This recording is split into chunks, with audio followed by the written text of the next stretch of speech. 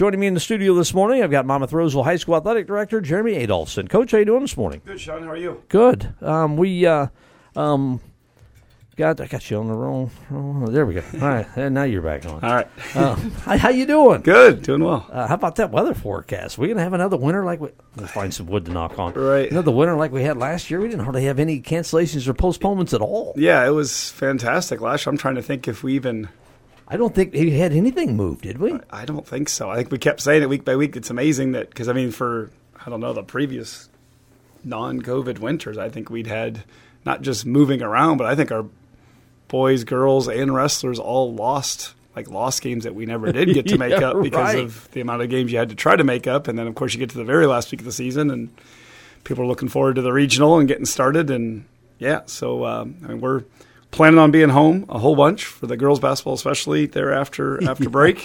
It'd be nice to make sure we get all those in. And I know our wrestlers do nothing but hit the road after Christmas, so they kind of flip the way the schedules have looked. So, hopefully we can hang on to what we've got there. I'm sure there'll be a few days that'll get a little iffy, but maybe we luck out and they're on random Wednesdays when not much is going on. There are just multiple days, except for last winter, multiple days where I spend 2-3 hours just scanning through Twitter. That's how I get my cancellations and postponements from not our local schools. My first several years AD, I remember you get those snow days, cold days, which back in the student days, and honestly as a teacher, like, oh, this is great.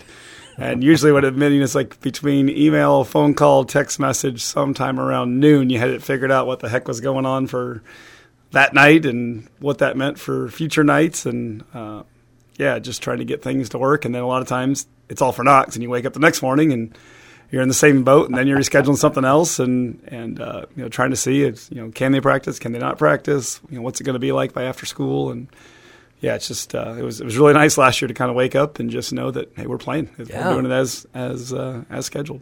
Yeah, a lot of W's last week for our sports teams. We'll start with the boys basketball. They got a couple wins last week. Yeah, had a really good win on the road down at Warsaw against really West Hancock. Good team.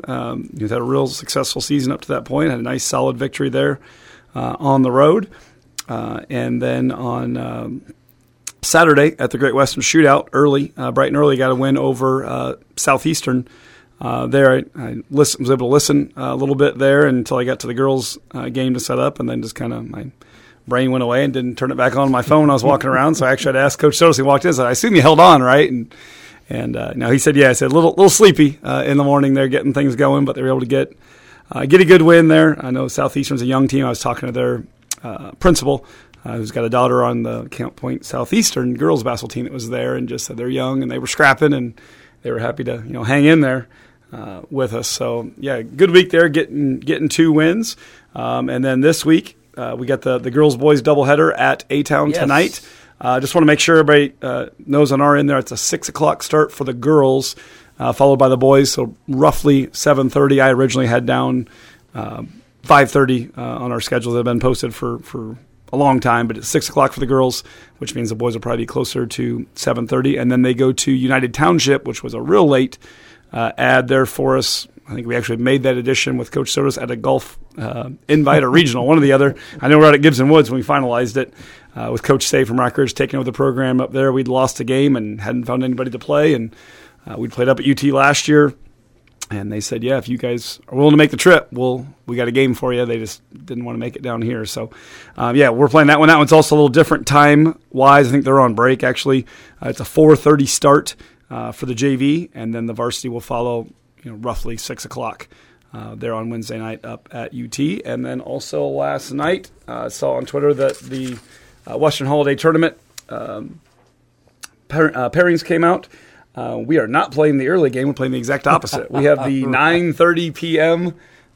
Game there on the first day, which will be on Thursday, December 28th, playing Illini West, who we haven't played now for a few years, and then hopefully get a chance to win. And we play at 9:30 again the very next night, most likely against Camp Point Central, who's the number 1 overall seed and off to a heck of a start so far, and really quite remarkable since they didn't practice before the season started. They were winning a state championship in football. There's something else going on.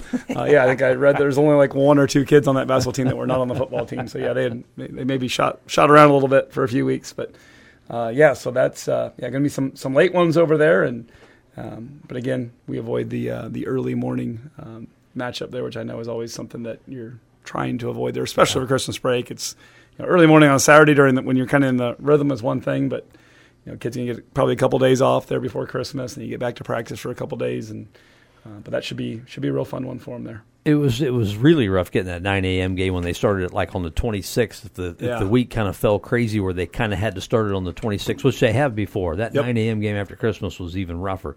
Now you got a couple days to get acclimated. Shoot, you got a couple days to practice. Right, and kind of lucked out. I think this is kind of where they prefer to do it.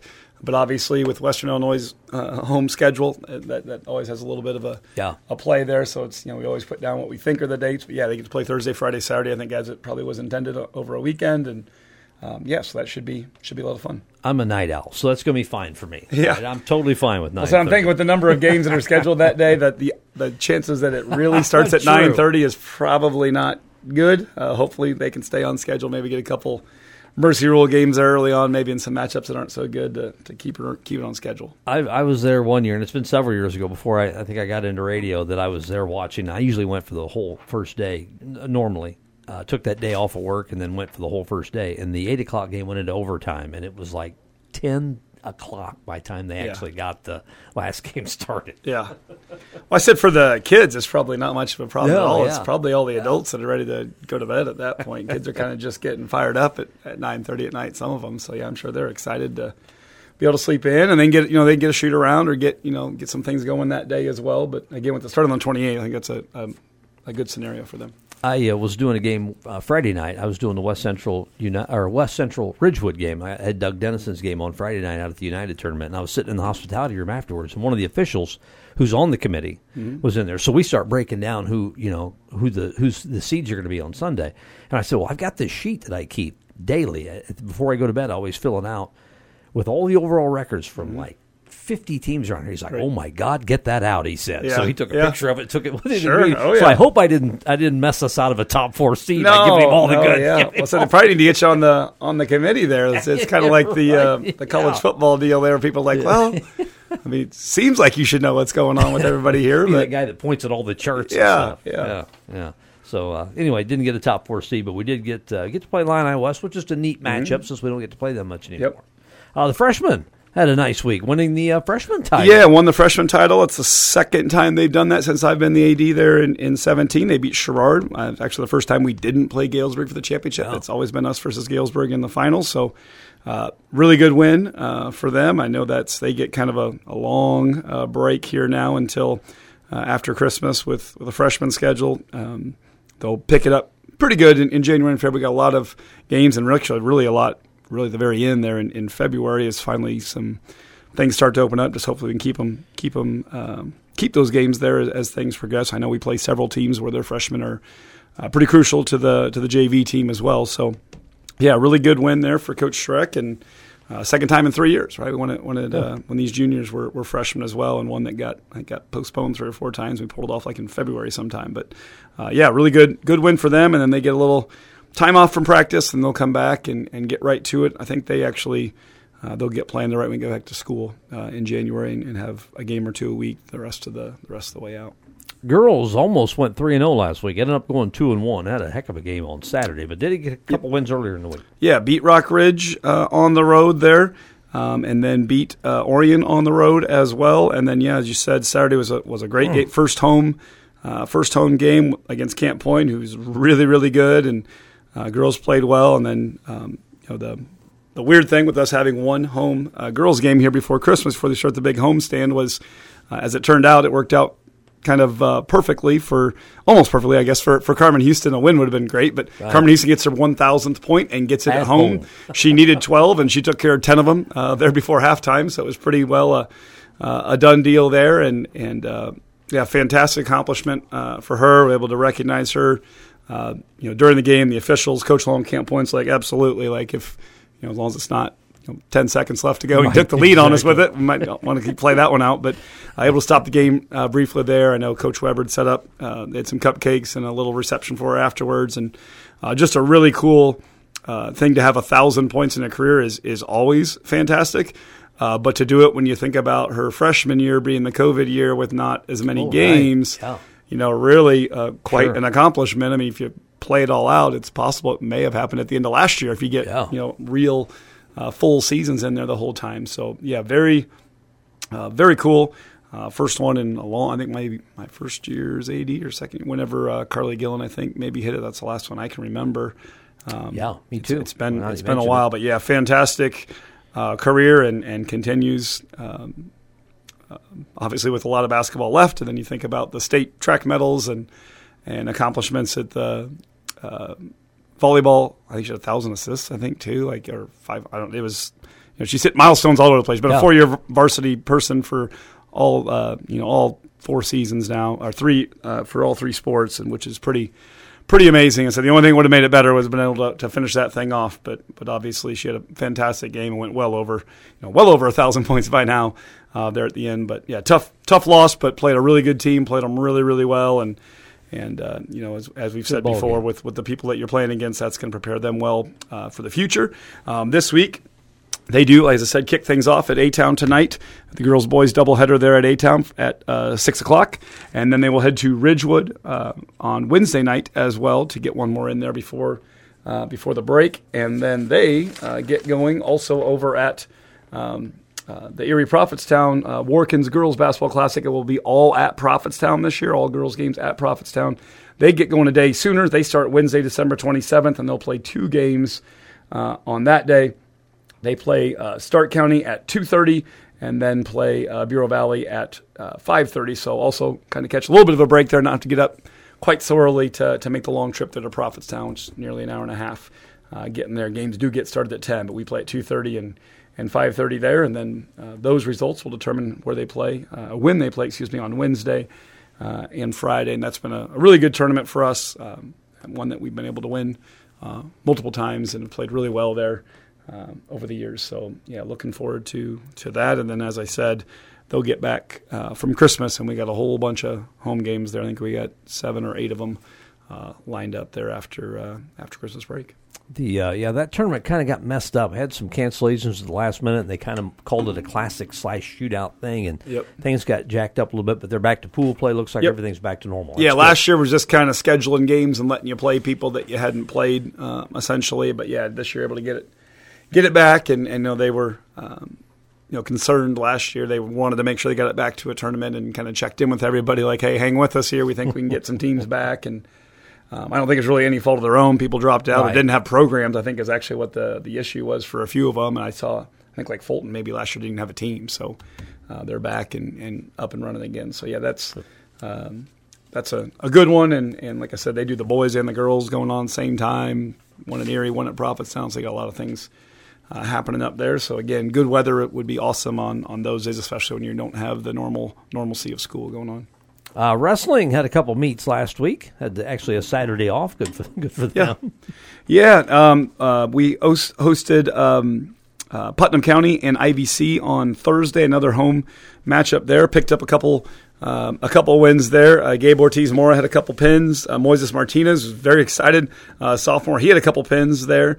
Landon Montroy with 2 wins, and then Gavin Bell had 2 pins as well there in those 2 matchups, which was a really good night. Got to see that one there. And then Friday hit the road to Kewanee to face Newman and Kewanee. Newman and Kewanee both got us, but we did have 3 kids. Boy Thang, Alejandro Morales, and Gabe Ortiz-Mora all had 2 pins there Friday, and then, as you said, they had the Saturday off.